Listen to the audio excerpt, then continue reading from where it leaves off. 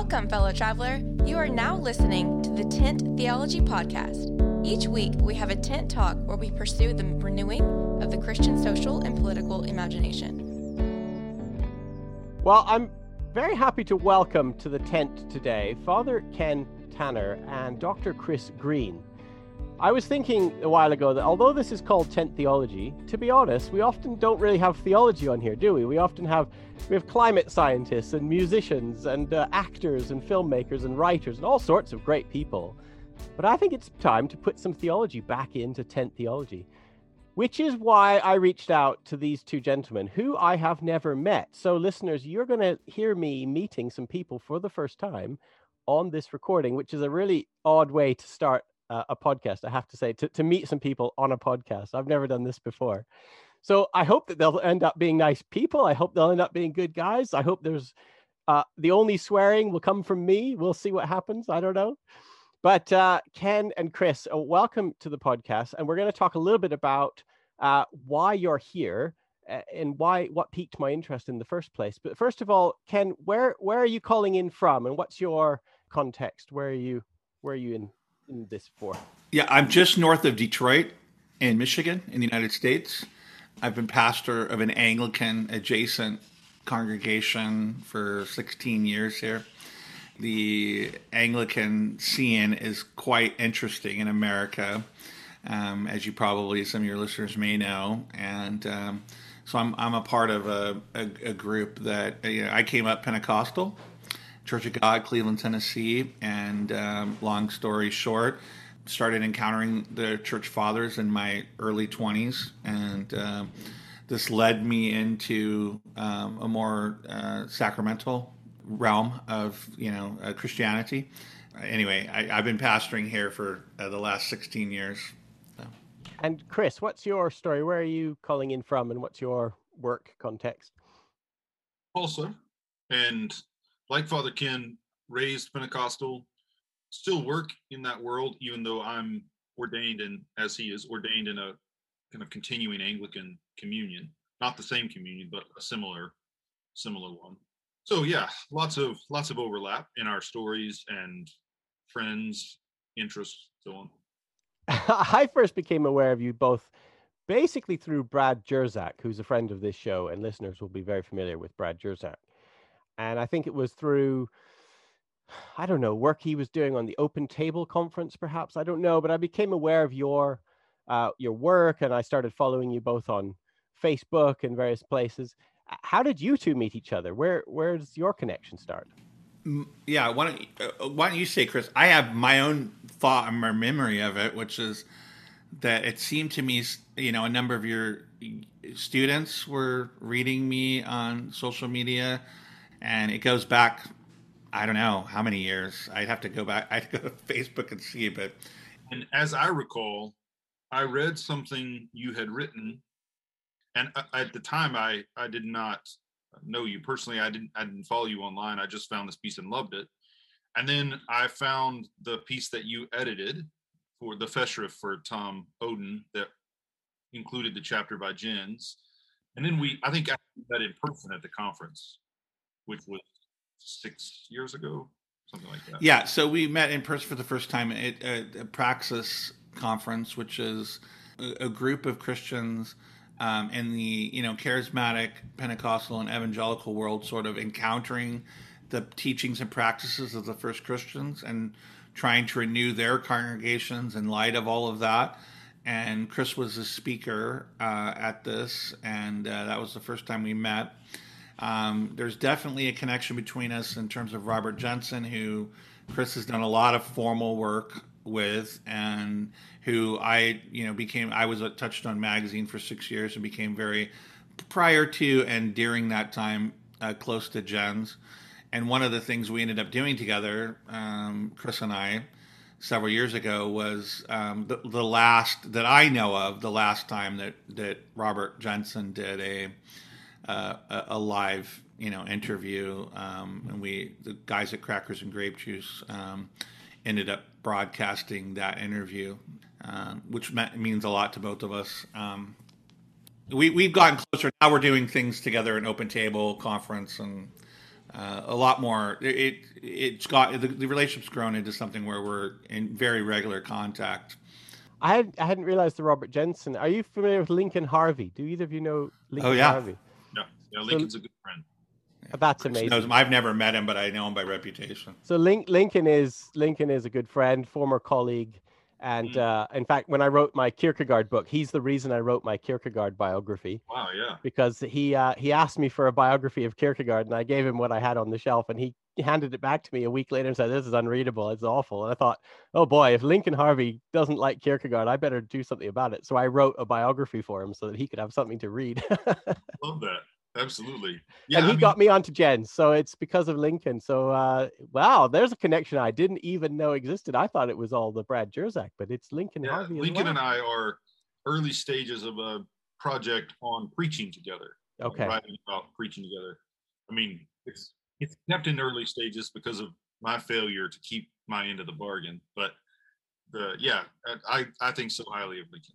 Well, that is fantastic. Yes, I was very jealous of Lincoln because he is such a good teacher, and so I had to sit in on one of his classes as part of our staff, with the staff audit each other, and you're supposed to go through the motions of checking boxes and things to make sure that the quality is high. And I just sat there seething with envy because he's so good. He was such a good teacher.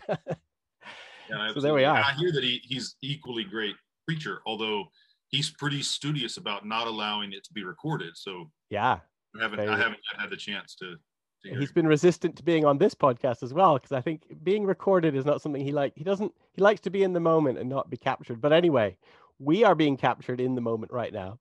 What brought us to this was a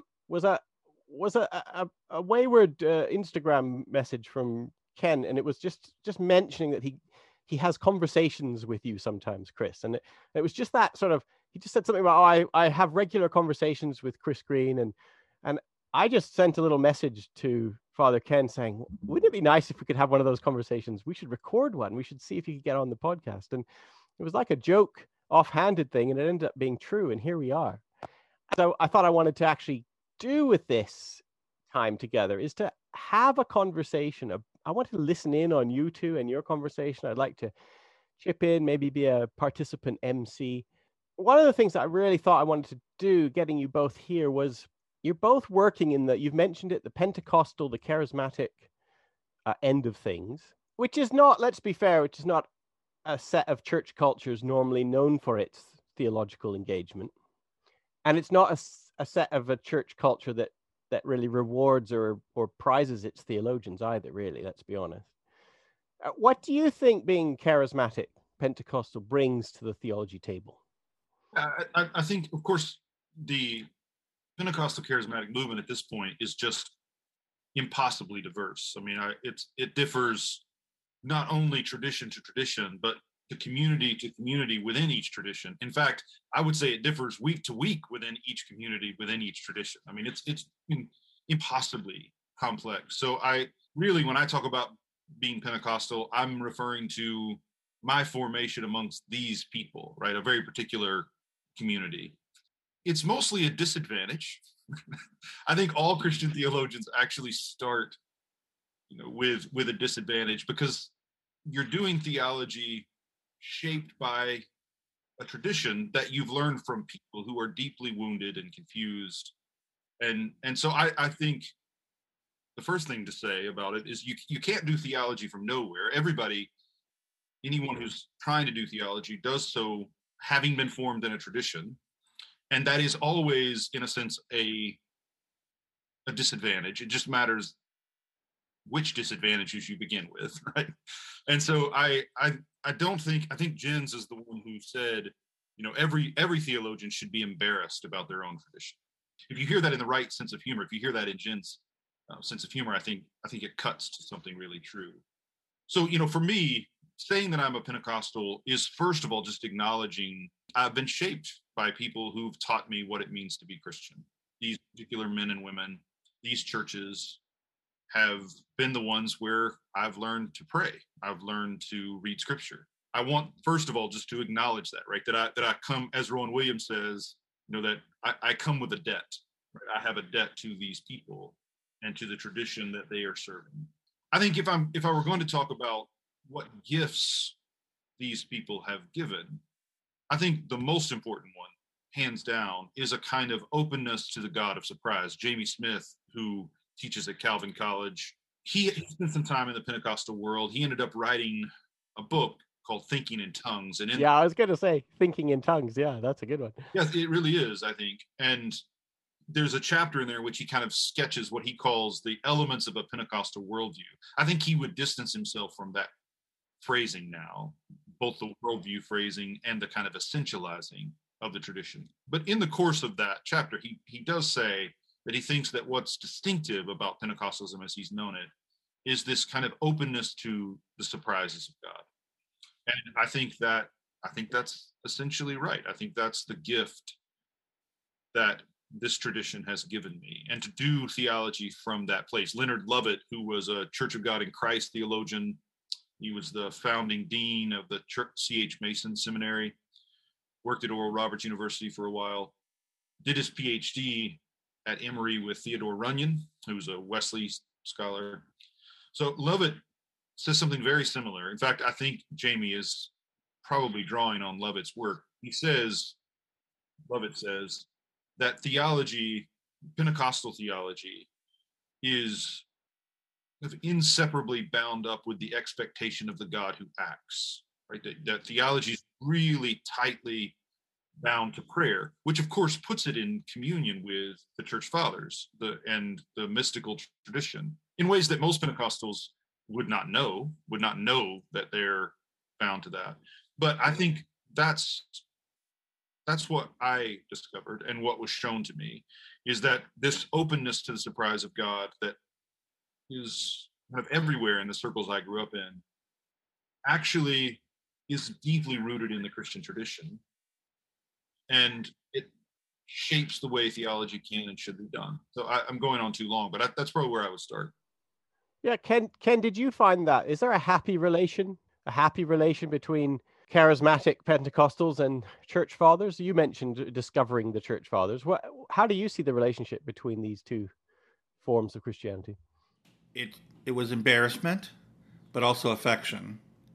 So there are things about my Pentecostal experience, which for both of us was fairly holiness Pentecostal, rooted in Southern culture for both of us, and slightly different between Oklahoma and the Deep South, but nevertheless, I would say the things that were embarrassing would be some of the enthusiasms and external holiness things, about appearances, and what you dressed and how you did your hair and whether you wore makeup or not, and these kind of things, which for my mother's generation was very much imposed on her because I come from generations of Pentecostals and before them holiness. So my grandparents' generation, were walked a line. Then my parents' generation were trying to walk away from that, but also were in the midst of it as well. And they gave a lot less of it to their children, in terms of, we don't go to, sporting events, or,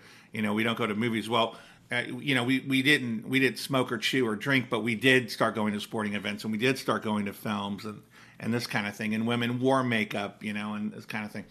But also, another key embarrassment would be just not necessarily embarrassment, but just the escapism that is very much, present there, both in church and out of church. It's like you're to depart this world, and this world is, there's a sort of Gnosticism to it, right? Where the body denying, world denying, we're going to escape this to the by and by, and in time and so forth. And all of that came to a head as a student at Oral Roberts University, where I just encountered in the charismatic movement, which is really different from Pentecostalism, right? By the time I got there, my parents had left Pentecostal roots and were in charismatic churches, and the university itself was founded as the University of the Charismatic Movement. And people, really, really quality people from Brown and Missouri and all kinds of places went to teach there, from Catholic, Lutheran, Methodist, Baptist backgrounds and so forth, ecumenical, right? But also really knew their stuff, and the education there was just incredible. We were reading Heschel and Joseph Lynch and Flannery O'Connor and Merton, and I mean, we read everybody. But the culture of the university, religiously, spiritually, was again this kind of like, world denying thing, escape from reality, and it just came to a head for me in a moment in a chapel service in 1986 when the Shuttle Challenger blew up. The campus pastor, we all had seen this. We got there and for the service, and they said, this tragic thing has happened, but we're going to leave that outside the walls of the service today. We're here to praise God and to lift His name high. And they launched into a bunch of music, which is fine in its own right, but it wasn't connecting with the moment. There was no lament, there was no space for sorrow, and 2 or 3 bars into that song, I just sat down. I can't do this anymore. Well, in that moment, this was the only time that a theological faculty member spoke in chapel that I remember. A man who wrote a book called Pinnacle of the Temple, major Pentecostal scholar, had lost his wife to cancer, and the year before, and he got up in that same service after the hootenanny and the songs were over, went up to the pulpit and said, "I want to talk to you today about how as my wife died from cancer, we came to understand that as a participation in the death of Christ, and that Christ was inside our experience of suffering. We were made participants in His suffering in different ways, him and his wife, and that Christ was present in our suffering." And I was like, ooh, now that's real. That's something I need to know more about. Where's that coming from, right? And from that moment, I started. It wasn't too long after I ran across Tom Oden's book, Evangelical's Not Enough, in which all the things that Chris was talking about, flannel graphs in Sunday school, deep prayer commitment, personal relationship with Jesus, all the blood hymns, from the 19th century and so forth, which are all beautiful and good. It's like, except they didn't speak in tongues, right? Him and Elizabeth Elliot, Wheaton World Evangelicals, no Pentecostal stuff, but all the other things that Chris and I grew up with, and the poverty and the beauty of these people and their prayer. I'm sure my life is still guided by the prayers of my grandparents, both sides, deep people of the scriptures and so forth and so on, and very generous people, but also, just escapism. And I all of a sudden, Tom started talking about Irenaeus. I read later, Bonhoeffer, we're seeking to escape our humanity. While we seek to escape our humanity, God becomes human and enters the real world of suffering and engages with this world as it is, because He loves this world as it is. He created it good. He doesn't want to just redeem my personal soul, but my body, and not just mine, but everyone else's, and His creation. And so that's why He comes. And I was like, okay, I was off to the races with the God who acts. Yes. I mean, this is where the Pentecostal God who acts yes. meets the Church Fathers' incarnational theological apparatus. Yeah. Right? And you're off to the races. So you did not leave behind. I mean, you still are a priest in a charismatic denominational tradition. Yeah. I am trying to do my life in continuity with the faith of my parents, my grandparents, and the communities that I was raised in, and the people who I was baptized, under, and who taught me to love Jesus, and again, that deep tradition of prayer, and yes, and seeing the connection between all of that. Donald Dayton's done some great work on this, of all of the Wesleyan holiness and Pentecostal movements, natural connection to Wesley in general, and Anglicanism through Wesley, natural connection to the Eastern patristic tradition. Yeah. Hey, I was just listening. I'm practicing a bit of Pentecostal practice myself right now, just listening to the Holy Spirit nudge. And I think I want to ask you about something. I wasn't thinking of bringing this up, but just as you're talking, Ken, I do want to ask you both about this deconstruction moment that we seem to be living in, because it strikes me that you both are people who are not slavishly devoted to the cultures in which you grew up. You're not denominational culture warriors.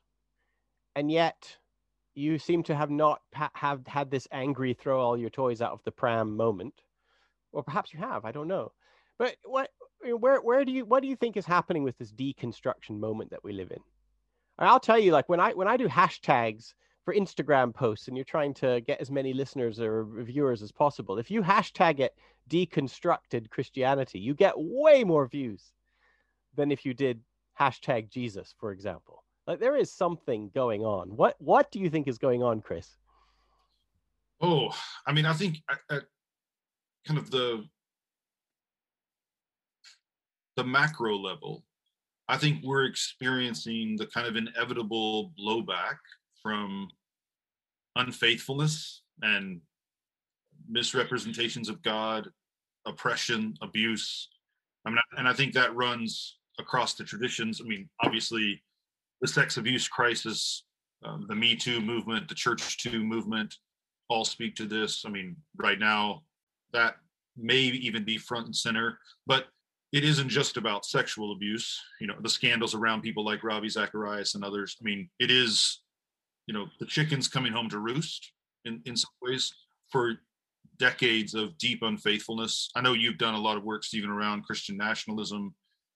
I think what we're experiencing now is the consequences of confusing allegiances and idolatrous uses of the name of God. I mean, in terms of the macro, big picture experience, I think that's what's happening.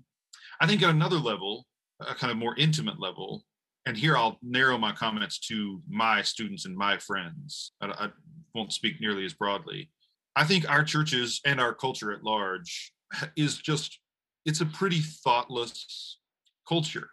And I don't want to be unfair, but in a lot of ways, our churches, in order to grow, in order to sustain themselves, have played along with that thoughtlessness. In fact, I sometimes tell my students that there are kind of three marks for the way we imagine the world and engage the world. One is that simplicity is the criterion of truth. If something's really true, it doesn't require any work of thought on my part. It's obvious, it's immediate to me.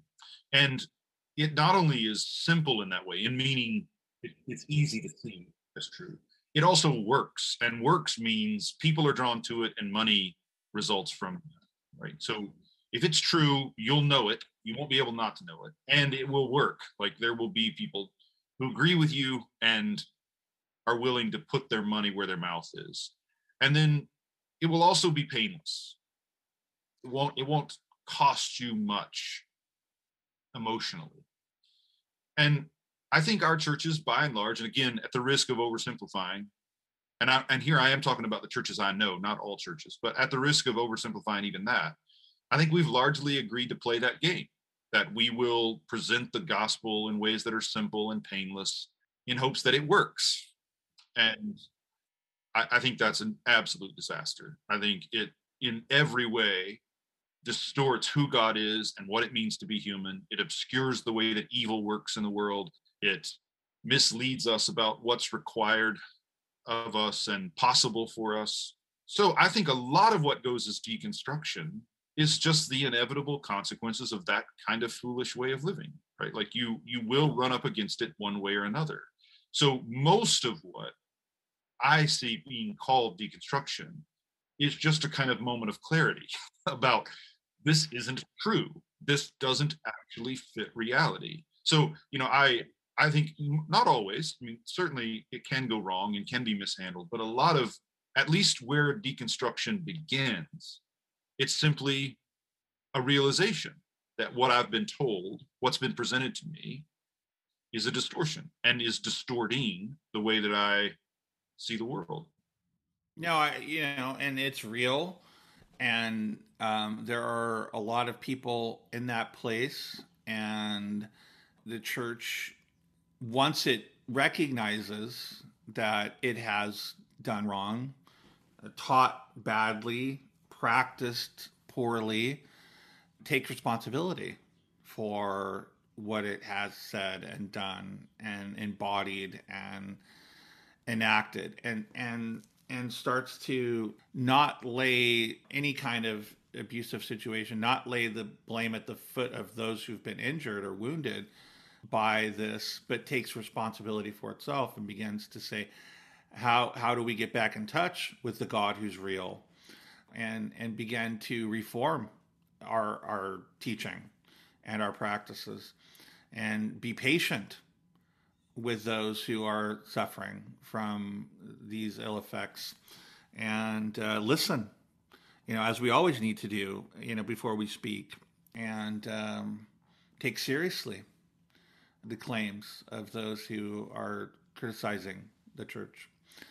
I think that there is also the necessary but also beautiful work of recognizing, hey, there's good news.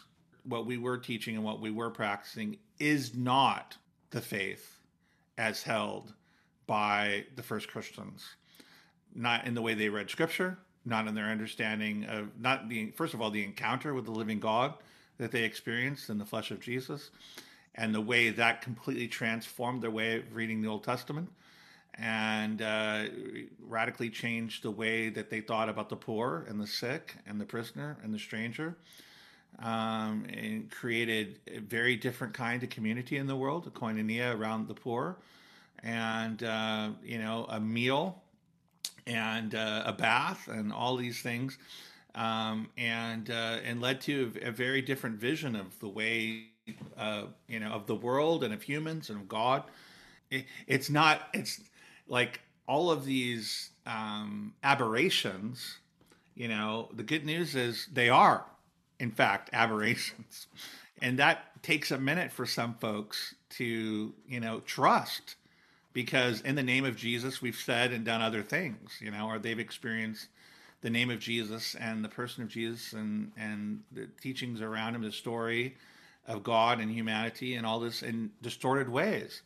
And to trust that something that's false, and that there's something good and true and beautiful in the tradition takes a minute. Yeah, in terms of my personal story, Stephen, I do think I had a long stretch.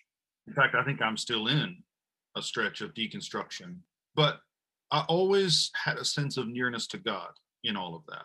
And so it always felt to me, I think in general, most of the time, I experienced that deconstruction as God is good, and what needs to be reworked in me is, how do I think about that? How do I talk about it in ways that actually are true?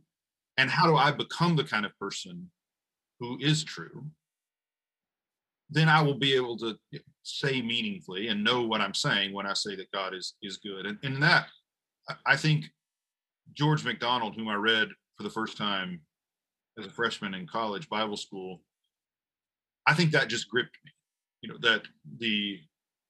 So I experienced deconstruction. I think by and large, I experienced it not as a losing of my faith, but a kind of loosing of my hold on my ideas. So I don't think there was ever any kind of existential panic for me, because I had a sense that, one, God is holding me, and that's what matters.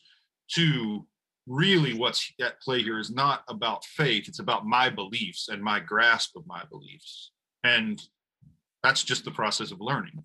And so I think most of the time when people talk about losing faith, my experience tells me they're not actually losing faith at all, right? They're confronting for the first time that their ideas about their beliefs about the faith are not utterly reliable and unquestionably true. And so I think a lot of it is just a kind of good second thought. And many of our churches don't allow second thoughts. They don't allow first thoughts, much less second thoughts. And so it inevitably gets portrayed as deconstruction, and then people who don't know what they're talking about connect that to postmodernism, and the train quickly runs off the tracks. It really does. I have to say, a lot of my experience of it personally, but also with people that I know or listeners and to the show and this kind of thing, quite often it isn't that they are being diverted by postmodern philosophy. It's that the goodness of Jesus is becoming more and more clear to them, and that the goodness of Jesus is not being reflected in their churches, in Christianity. And so it's not a lack of faith. It's a growing awareness of Jesus. I guess it's not true all the time. There are going to be people who no longer find even the person of Jesus credible. And there are going to be some people who find the secular humanist philosophy of Nietzsche or whatever compelling. But I think we do have to pay attention how many people who are doing hashtag deconstructed, they are actually just aware of the goodness of Jesus and how that contrasts negatively with the badness of the Christianity around them. And there's something there. And I think we really need to be careful what we're doing. And somebody who cares about the goodness of Jesus is not a troublemaker, right? They cannot be a trouble. They are troublemakers, but they cannot be a negative. That cannot be a negative, malign influence in somebody's life. Yeah, just astonishment with the person of Jesus. That's why I do what I do. It just absolutely floored by the vision of God that he discloses, and of the nature of what it means to be human. And I think being answered in the same person, so the mystery of God and the mystery of humanity disclosed in this one person. And I think this is the centrifugal thing that draws, Chris and I and Brad and Julian and Cherith, a lot of our friends together, is this astonishment with them. Yeah, I do. One point, not to interrupt you, Father Ken, but I think comes up in our conversation a lot is I do think when we talk about Jesus and the first Christians, I want to emphasize the ways in which that is a fulfillment of, not a deviation from, the witness of Moses and the prophets. So that what's happening with Jesus, what's happening with Paul and Peter and John, Mary, the Marys, is not. It's not new in the sense of novel. It's new in the sense that it's a realization of what Abraham foresaw, what Moses foresaw and called for, what Isaiah and Jeremiah and so on. It's a fulfillment of Israel's calling, a realization of Israel's being in the world, not some kind of correction against it, right? And I do think that is a theme I return to again and again, because I agree with Willie Jennings, who's written a lot about Christianity and racism, that actually the roots of modern racism are in ancient anti-Semitism and distancing from the Jewish people. And even though I absolutely adore the Church Fathers, there is a lot of anti-Jewish rhetoric, and at times more than rhetoric, with leaders who are in the position of controlling armies and dictating policies. I do think this is a place where we have to be very clear that what happens in Jesus, what happens in the apostles, is, as Jesus says it is, the fulfillment of the law and the prophets. It is a fulfillment of Israel's calling. And, we have Transfiguration Sunday coming. Well, it's the feast is Friday, right? So, and we'll be celebrating the feast on Sunday. But, I was just doing Lectio with a group this morning on 2 Peter, chapter 1, 13 and to 21, I'm getting ready to go. It's my time to go and be with Jesus, but I want you to remember, and he doesn't go to the cross, which he wasn't an eyewitness of. He doesn't go to the resurrection, but he goes to something that he actually saw himself, which was the transfiguration of Christ. And Origen, commenting on Matthew 12, and this goes right with what you were just saying, Chris. For Moses, he's talking about the transfiguration. They lifted up their eyes, the disciples, and saw Jesus only and no other. For Moses, the law, and Elijah, the prophecy, have become one only in the gospel of Jesus.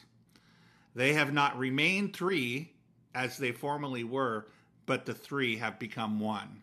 They're taken up into this human who's also God. Absolutely. And what we often do instead is portray Jesus as the one who sidelines Moses and Elijah, right? Who supersedes them and therefore makes them irrelevant, instead of seeing, no, he's the one in whom they live and move and have their being, and with whom he's in conversation about the cross. Yeah, because we like to present Jesus as the ultimate hashtag deconstruction or hashtag liberal progressive or something, like where he's done away with all that old stuff. You don't need it anymore. When that's not what's going on in the Gospels or in the New Testament text, right? It is not a simple let's destroy it all and start again kind of moment. That's right. Yeah, and that's why I think in many ways, whatever move we have toward what Jens would call a freer future, the future God means for us, is inseparable from the way we honor God's work in the past. And this is a very kind of American temptation to kind of block out the past, right? To cut ourselves off from it and to move into the future unencumbered by what has happened. And I do think that in the practice of deconstruction, people can easily come to think that's what they need to do, right? That because of the abuses they've seen, because of the neglect and the confusion, all that has gone wrong, that what's needed is a kind of radical separation from the past. When in fact, what's I think needed is an accounting of the past in which we can celebrate what should be celebrated, right? We can receive the gifts that are there and recognize the kind of through line, right? That what we are realizing now about the goodness of Jesus was in fact always present.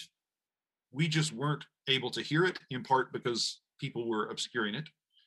But that's who Jesus has always been, right? This is who the people of God have always, when they're true to themselves, this is who the people of God have always been. And I think that human beings need that kind of a sense of historical continuity. I need to know that who I am today is in some ways in communion with who I was yesterday and in communion with who these people I love or don't love are and were yesterday. So I think that's often missing in conversations about deconstruction, at least in my circles, that the need to account for the past well, tell the whole truth about it. I mean, an unanalyzed assumption about freedom or liberty here, I think. I mean, you both Americans, Chris, you just brought it up yourself. Can we talk a little bit about this idea of liberty? What you think, I mean, what when an American Christian hears the word liberty, what are they hearing? And is it different than what a first century church father, early church person would hear when they hear the word freedom or liberty? What's going on here? I mean, I'll let Father Ken obviously speak for himself, but yes, it's different. In fact, I'm not even sure that they're not mutually exclusive. That I think they're contradictory. I think what most people in our circles, my circles, hear when they hear liberty is unrestrictedness, absolute unrestrictedness. Unrestrictedness as an end in itself. Freedom means freedom from all influences apart from my own will, which is self-grounded. Yes. So you're self-made. Yeah. Yeah, and that is absolutely at odds with what I think Scripture and the Church teaches us about what freedom actually is, which is, first of all, not self-grounded, but grounded in the life of God, the giving of God, and is also not unrestrictedness, but full openness to the influence of God. So that what we see in Jesus is not a will that's free in the sense that it's liberated from all other influences apart from his own ego. What we see in Jesus is perfect openness to the Father. I do only what I see the Father doing. He is always, the Father's will is transparent to him. And so he does it naturally. I mean, this is Maximus Confessor, and I think that's essentially right. So I think freedom is do the will of God. There's a wonderful line in Iris Murdoch in her book, The Sovereignty of the Good, in which she says that true freedom, the only freedom that matters, is freedom from fantasy, found in the realism of compassion. It's freedom from fantasy found in the realism of compassion. That's real freedom. But that's not what most Americans mean by liberty. No, and it's the opposite, isn't it? It's the fantasy of self-actualization, the fantasy of Atlas shrugging off the burdens of the world. It's that kind of libertarian. Yeah, it's handwritten. That's exactly right. Yeah. That's exactly right. which is the exact opposite. I mean, one thing that drives me absolutely nuts on the 4th of July, which will earn any follower of mine on Instagram, anybody who posts one of these pictures will instantly be unfollowed by me, which is a picture of an American flag, and underneath, "It is for freedom that Christ has set us free." Oh my gosh, yeah. And you just think, wow, that's, like you said, Chris, it's the exact opposite, actually. The sort of freedom being fetishized by that flag is the exact opposite of what the followers of Jesus thought freedom meant, right? Yeah, and I will say, even though I think I have philosophical differences with the American founding fathers, on political terms, that notion of liberty makes a kind of sense, like within the context of the conversation they were having. Right. It's a political. Yeah, exactly. Option. It's a political term, yeah, right? Yeah. And there is a conversation to be had about the wisdom of their vision politically, but the bleeding of that into Christian theology, not just Christian theology, but into Christian prayer and Christian preaching, it should sicken us. Yeah, Jens, frequently said, it's not freedom from, the Holy Spirit makes us free for each other, not from. And of course, he was, penultimately, he's talking about the relationship between the Father and the Son. They're not free from each other, but the Spirit makes them free for each other. If that's true for them, of course, it's true for, for us. So it's the freedom here is a freedom to align with the grain of the universe, with the life of God, or with the spirit of creation. I mean, what is this? Is this what's going on? Well, the only freedom is only true freedom is the freedom of doing and being as God does and is, But to say that meaningfully, and this is where this gets hard. It's not simple anymore. And remember, most of the people I'm around anyway, once it's not simple anymore, they're indifferent to it, right? So it's hard to have conversations like this. But the truth is, I think, that in order to say meaningfully that freedom is to do the will of God, you have to have a robust doctrine of God as something other than one more being. God's not one more person in my life who happens to be the most important person. I saw the other day, I don't want to draw attention to who said it, but it was a theologian of some recognition who says, no longer living, but someone worth reading. But anyway, he says that sin comes into the world because Adam loves God more than he loves his wife more than he loves God. No, that's not the problem. It's never, you never love God more. It's not that doing God's will means God's the most important person in my life and I choose him over against everyone else. God is the truth of reality. So in choosing God, I'm choosing what's best for me and what's best for my wife and what's best for my children, what's best for my neighbors. As long as you think of God as one more being who happens to be the most powerful and therefore should be the most important, the biggest bully on the block, then all of your theology will be destructive and oppressive. Yes. Because that's just giving God's name to an idol. And it will end in the same kind of destructive behaviors that the prophets condemned, right? You will offer your children to this idol. You will cut your body in the name of this idol. And so I think it's true, and I want to be as clear as I can. I think it is true that the only freedom is doing God's will. But unless you understand that in saying that, we're not talking about one more being who happens to be the most important, but the ground and the goal of reality itself, it still won't work, right? Like it only is freeing if you realize that God is the truth and that the truth is good and that the truth is free. That's just its nature. Whatever you do for the least of these, you do it for me. Right. And that's not Jesus, right? And it's not Jesus saying, if you'll do it to them, I'll really like it and reward you. He's saying what you're doing to them, you are doing it to me.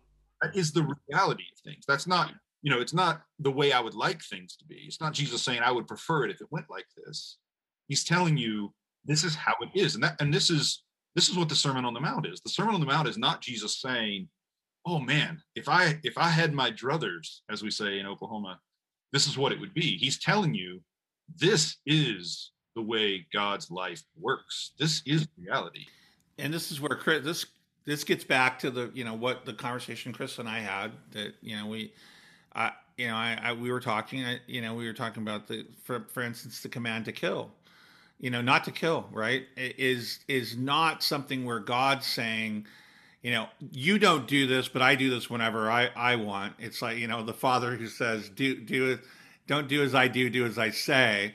But this is actually a disclosure of God's own life, to us, don't kill, because that's who he is, And so then, of course, the sermon starts to make all kinds of sense once you, understand that that's true. But in fact, we, believe that God is a, killer, as too many people do. And so then we got into the conversation, and we were talking about Eucharist. We were getting the conversation of sacrifice, and Chris is really, I feel like, has a really important, just not only for people who are deconstructing, but people in the church about sacrifice. We were talking about how things are in continuity, but there is also some sort of transfigured discontinuity on this question of transfiguration, or question of sacrifice. And we were talking about, the tree of liberty must be refreshed from time to time by the blood of patriots and tyrants, which is Jefferson, of course, And, all right, come on, let's interrogate this phrase. The tree of liberty must be refreshed by the blood of tyrants and patriots. And, well, we were just saying, the tree of life, does not require the blood of the martyrs, and is not refreshed by their blood, nor by the blood of tyrants. It's not refreshed by any of that. So the martyrs don't die. I mean, I'm just going to let Chris talk about this, but the martyrs don't die to accomplish anything. Their deaths are not useful. This is Chris, basically. Nor because God needs their sacrifice. God desires the death of no one. Desires not our sacrifices, nor because God is glorified in their deaths. No, the martyrs die because violence is the currency of the powers of this world, and violence is what the powers trust. Tell us more about sacrifice then. I mean, you're just talking about the Eucharist, which is the sacrifice. So what, Chris, where whither sacrifice then? Where does that fit in our Christian imaginations if God doesn't require it? Yeah, I think that there's a way. Well, let me say this really quickly, just in terms of the Jefferson quote. There's a deep irony there. That quote comes from a letter that he wrote in 1790, I think, somewhere. He's in Paris, and he's there, of course. If I remember rightly, he has Sally with him. He has his slave lover with him when he writes it. And that particular comment comes as a response to an uprising in Massachusetts by American citizens, U.S. citizens, who are upset about taxation from the U.S. government, right? So there's a kind of acting out on this local level of the American Revolution, what the American Revolution had been just a few years before. And that comment by Jefferson is actually meant as a dismissal of the seriousness of their complaint. I mean, in fact, I think this is off the top of my head, so I could be mistaken, but a line or two before that comment about the tree of liberty must be renewed with the blood of martyrs, he makes a comment about, what's the death of a few people every few generations? I mean, yeah, it doesn't matter, right? Like, I mean, there's a kind of deep callousness about fatalism, for sure. Exactly. There's a kind of fatalism to it, and a kind of pragmatic ends justifies means attitude. And I bring that up to say, I think we often imagine that that's how God runs the universe, right? That God is actually saying, you just got to have some death. You got to break some eggs to make an omelet, right? I mean, you're going to have some deaths to bring about life, and that's what Moloch wants its babies thrown down the ravine every once in a while. Yeah. So, I mean, there's the kind of caricatured version of it, but even more seriously, if you press people, it does come to this pretty quickly for a lot of people, this sense that God really needs death and needs the taking of life in order to make the giving of life meaningful for us. So and this is not just, Joe the plumber. I mean, here I'm talking about other priests and bishops and theologians, wise men and women otherwise, who believe if you push them, that at the end of the day, none of the good really matters if you don't have the bad to contrast it with. And that even God himself really needs death and the taking of life, evil, in order to make the good God wants to make. I think that's fundamentally absolutely wrong, right? That's not true about God. That's precisely why God is adorable, is astonishing, is glorious, because he doesn't need evil to do good. He creates from nothing, right? And David Bentley Hart, I think, is exactly right, that the doctrine of creation from nothing is a moral doctrine. It's not a description about the beginning of things. It's a statement about the fact that God does good. He doesn't need bad to do it. He doesn't need the bad that happens to me or bad that he does to others to do it. And so I think if you frame it that way, then you realize, and this is what I think Scripture was saying all along, God does not want sacrifice. Sacrifice is, one, God accommodating to what we think we need, right? So I think you can see this, and this is what I think the book of Hebrews is about. We don't have to do a deep dive here, but I think the book of Hebrews really is kind of working out the problem of two sacrifices, the sacrifice of Cain and the sacrifice of Abel. And that essentially both are seen to be problematic. And that Hebrews is not saying this as some kind of Christian correcting to Jewish mistakes. Hebrews is recognizing this is what Scripture was saying all along, that neither Cain's sacrifice nor Abel's sacrifice will do what needs to be done.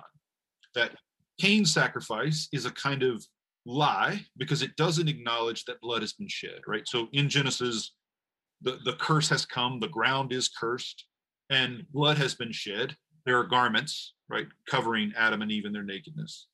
And so Cain's sacrifice ignores that reality. He tries to go to the ground as if nothing has happened. And Abel acknowledges that there has been violence, right? And he offers these sacrifices. Not that God wants them, but it is the truth about their past. This is what has happened.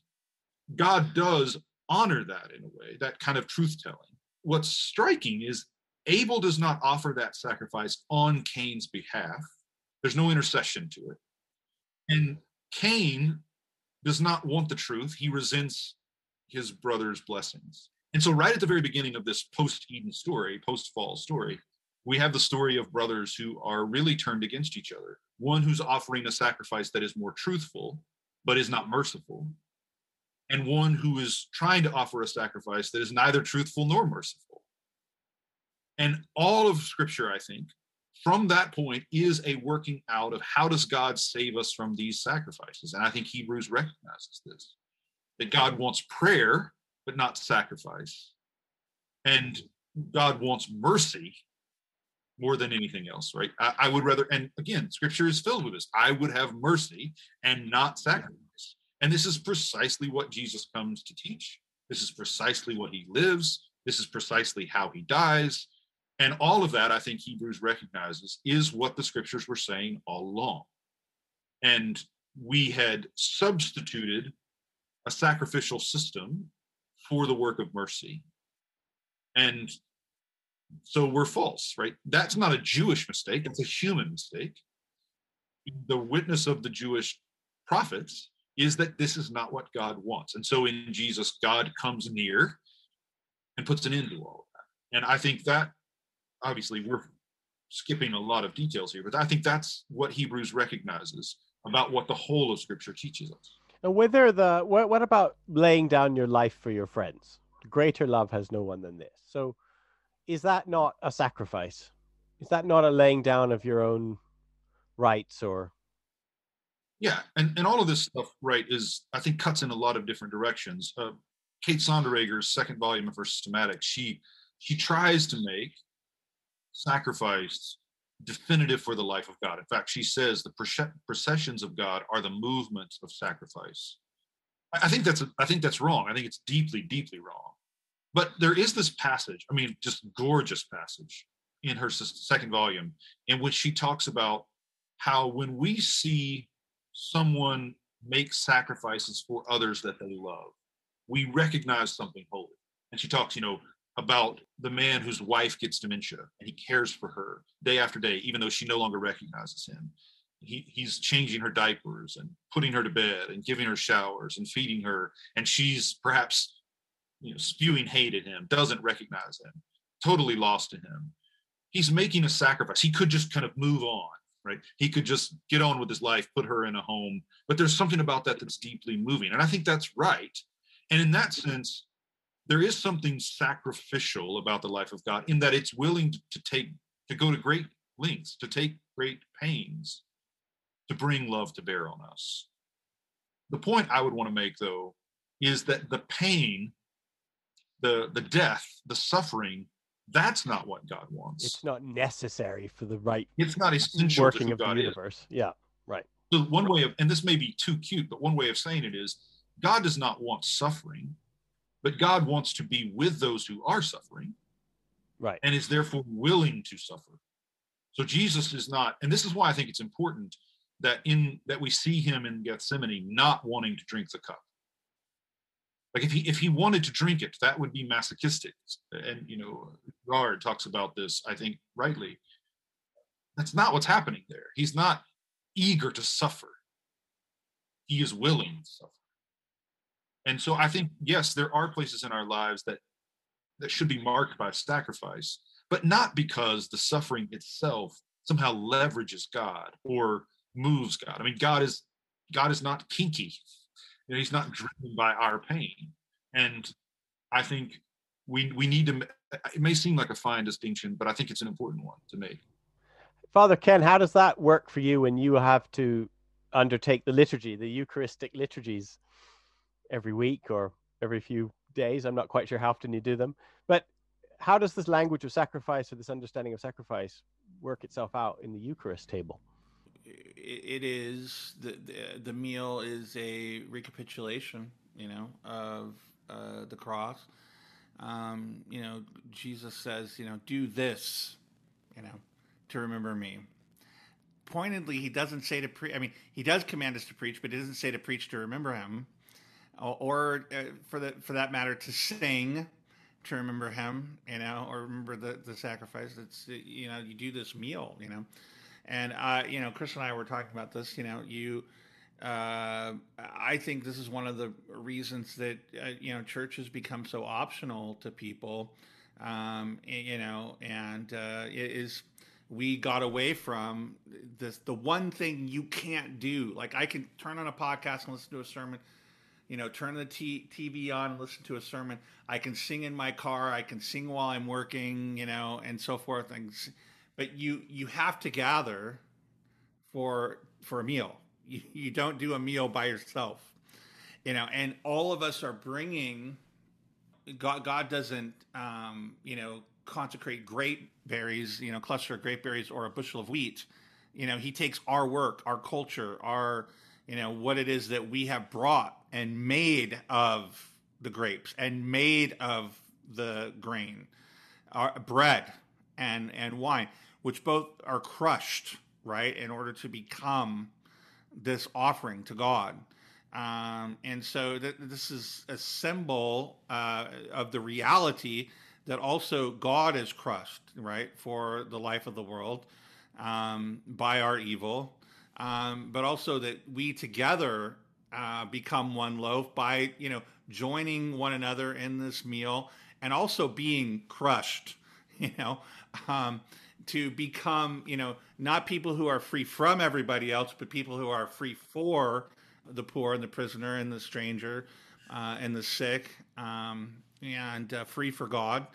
And so this whole meal is thanksgiving for what God has given, and not just for what God has given, but what we have made of what he's given, and ourselves to him, and in entering into the sacrifice of God for the life of the world and love of the world, together with the angels, together with all those who are Abraham, Isaac, and Jacob, the God of the living, not the God of the dead, everyone together in this present moment, which joins all of these things, in one meal. You cannot do that by yourself. The great cloud of witnesses from Hebrews as well, then.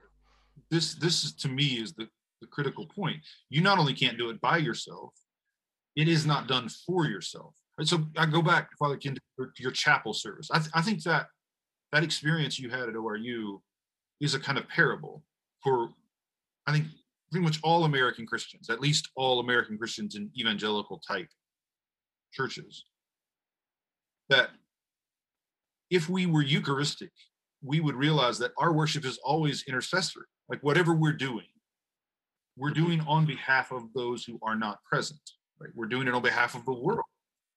Right? That the sacrifice we are raising to God, the thanksgiving we're giving to God, is in thanksgiving for the sacrifice for the life of the world.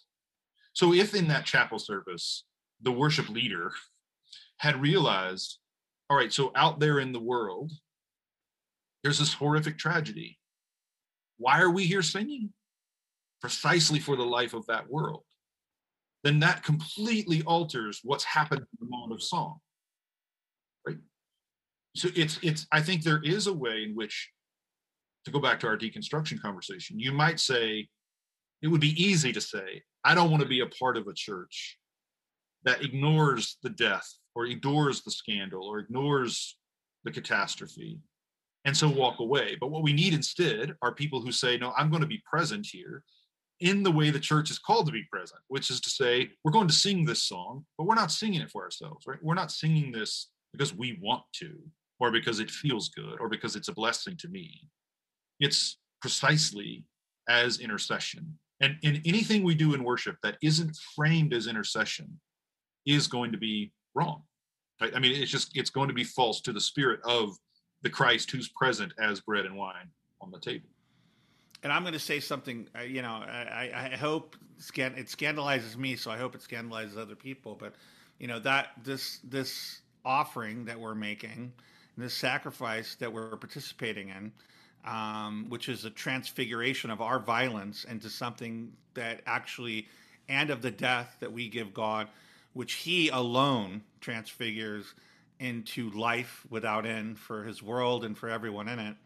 That we're offering this for those who are deconstructing, those who are running from God, the victims of tyrants, but also let me just make it real. We're offering it for those who are being oppressed by the cartels and by the people who are running the drug cartels. We're offering this on the behalf of prisoners and those who oppress and imprison. We're offering it on the behalf of the poor and those impoverished and the corporate heads that are driving, poverty and driving ecological disaster and so forth and so on. It's being offered on behalf of everyone, our worship to God. So, well, it's this kind of expansive, humanistic in the very best sense of the word, the universal, loving, open-armed embrace of the Eucharistic table. This is exactly the kind of stuff I was hoping to get out of both of you. Ken, Chris, I am so glad that you joined us to the tent, and I feel like I'd like to ask you to come back again one day, and we'll see what sticks in your craw and work it out with us. Can you work it out in the tent rather than just don't keep it to yourselves? Can you come and do it with us? That would be really fun. Before we go, can we just quickly, I didn't set you up ahead of time, but I know you both have written books and you have various outlets. If listeners want to know more about you and your words, where can we send them? I mean, obviously I'm on social media. That's probably a place to get started. I do have a website, which is just cewgreen.com. How do you say it, Father Ken? CEW Green. CEW. You got to bring the Pentecostal. So that's a place to go. And of course, I'll just do what he's just a beautiful brother. And first of all, I mean, most of our conversations are because Chris says things and I have to I just need to know how he thinks the way he's thinking. And so we have these conversations, and he helps me figure things out. But I'll tell you, Sanctifying Imagination, there's a book on the scriptures, and he's got a book called Surprised by God, which is brilliant. Also, some books on Jensen, has a book coming out from Baylor on aesthetic Christology, which is called All Things Beautiful, which is a wonderful trip through paintings and films and novels and scripture, all looking for the beauty of Jesus in it. So there, I mean, Chris has books. Chris has the books out there as well as the website. I love it, Father Ken, that you are laying down your life for your friend, and you're using your plug time to plug Chris's books. I love that. No, greater love has no one than this, right? People can, put Kenneth Tanner in Google and they'll find more things than they want to read. But anyway, and I am working on a book. It's called The Vulnerable God. Okay. There's no article. Vulnerable God, Becoming Human as God is Human. So hopefully that's out at the end of next year. And but Chris is the published, serious author here. So anyway, I'm sure this is a really good preacher. Yeah, this is not the last we've heard of either of you, I'm sure, and I hope. Father Ken, Dr. Chris, thank you for coming on the program, and I hope to see you again soon. Farewell. Thank you so much. I appreciate it, Steve. Thanks, brother. To further support the show, please subscribe wherever you listen to podcasts. Follow us on social media and learn more about 10th Theology at www.10ththeology.com. Thank you for joining us, and God bless everyone.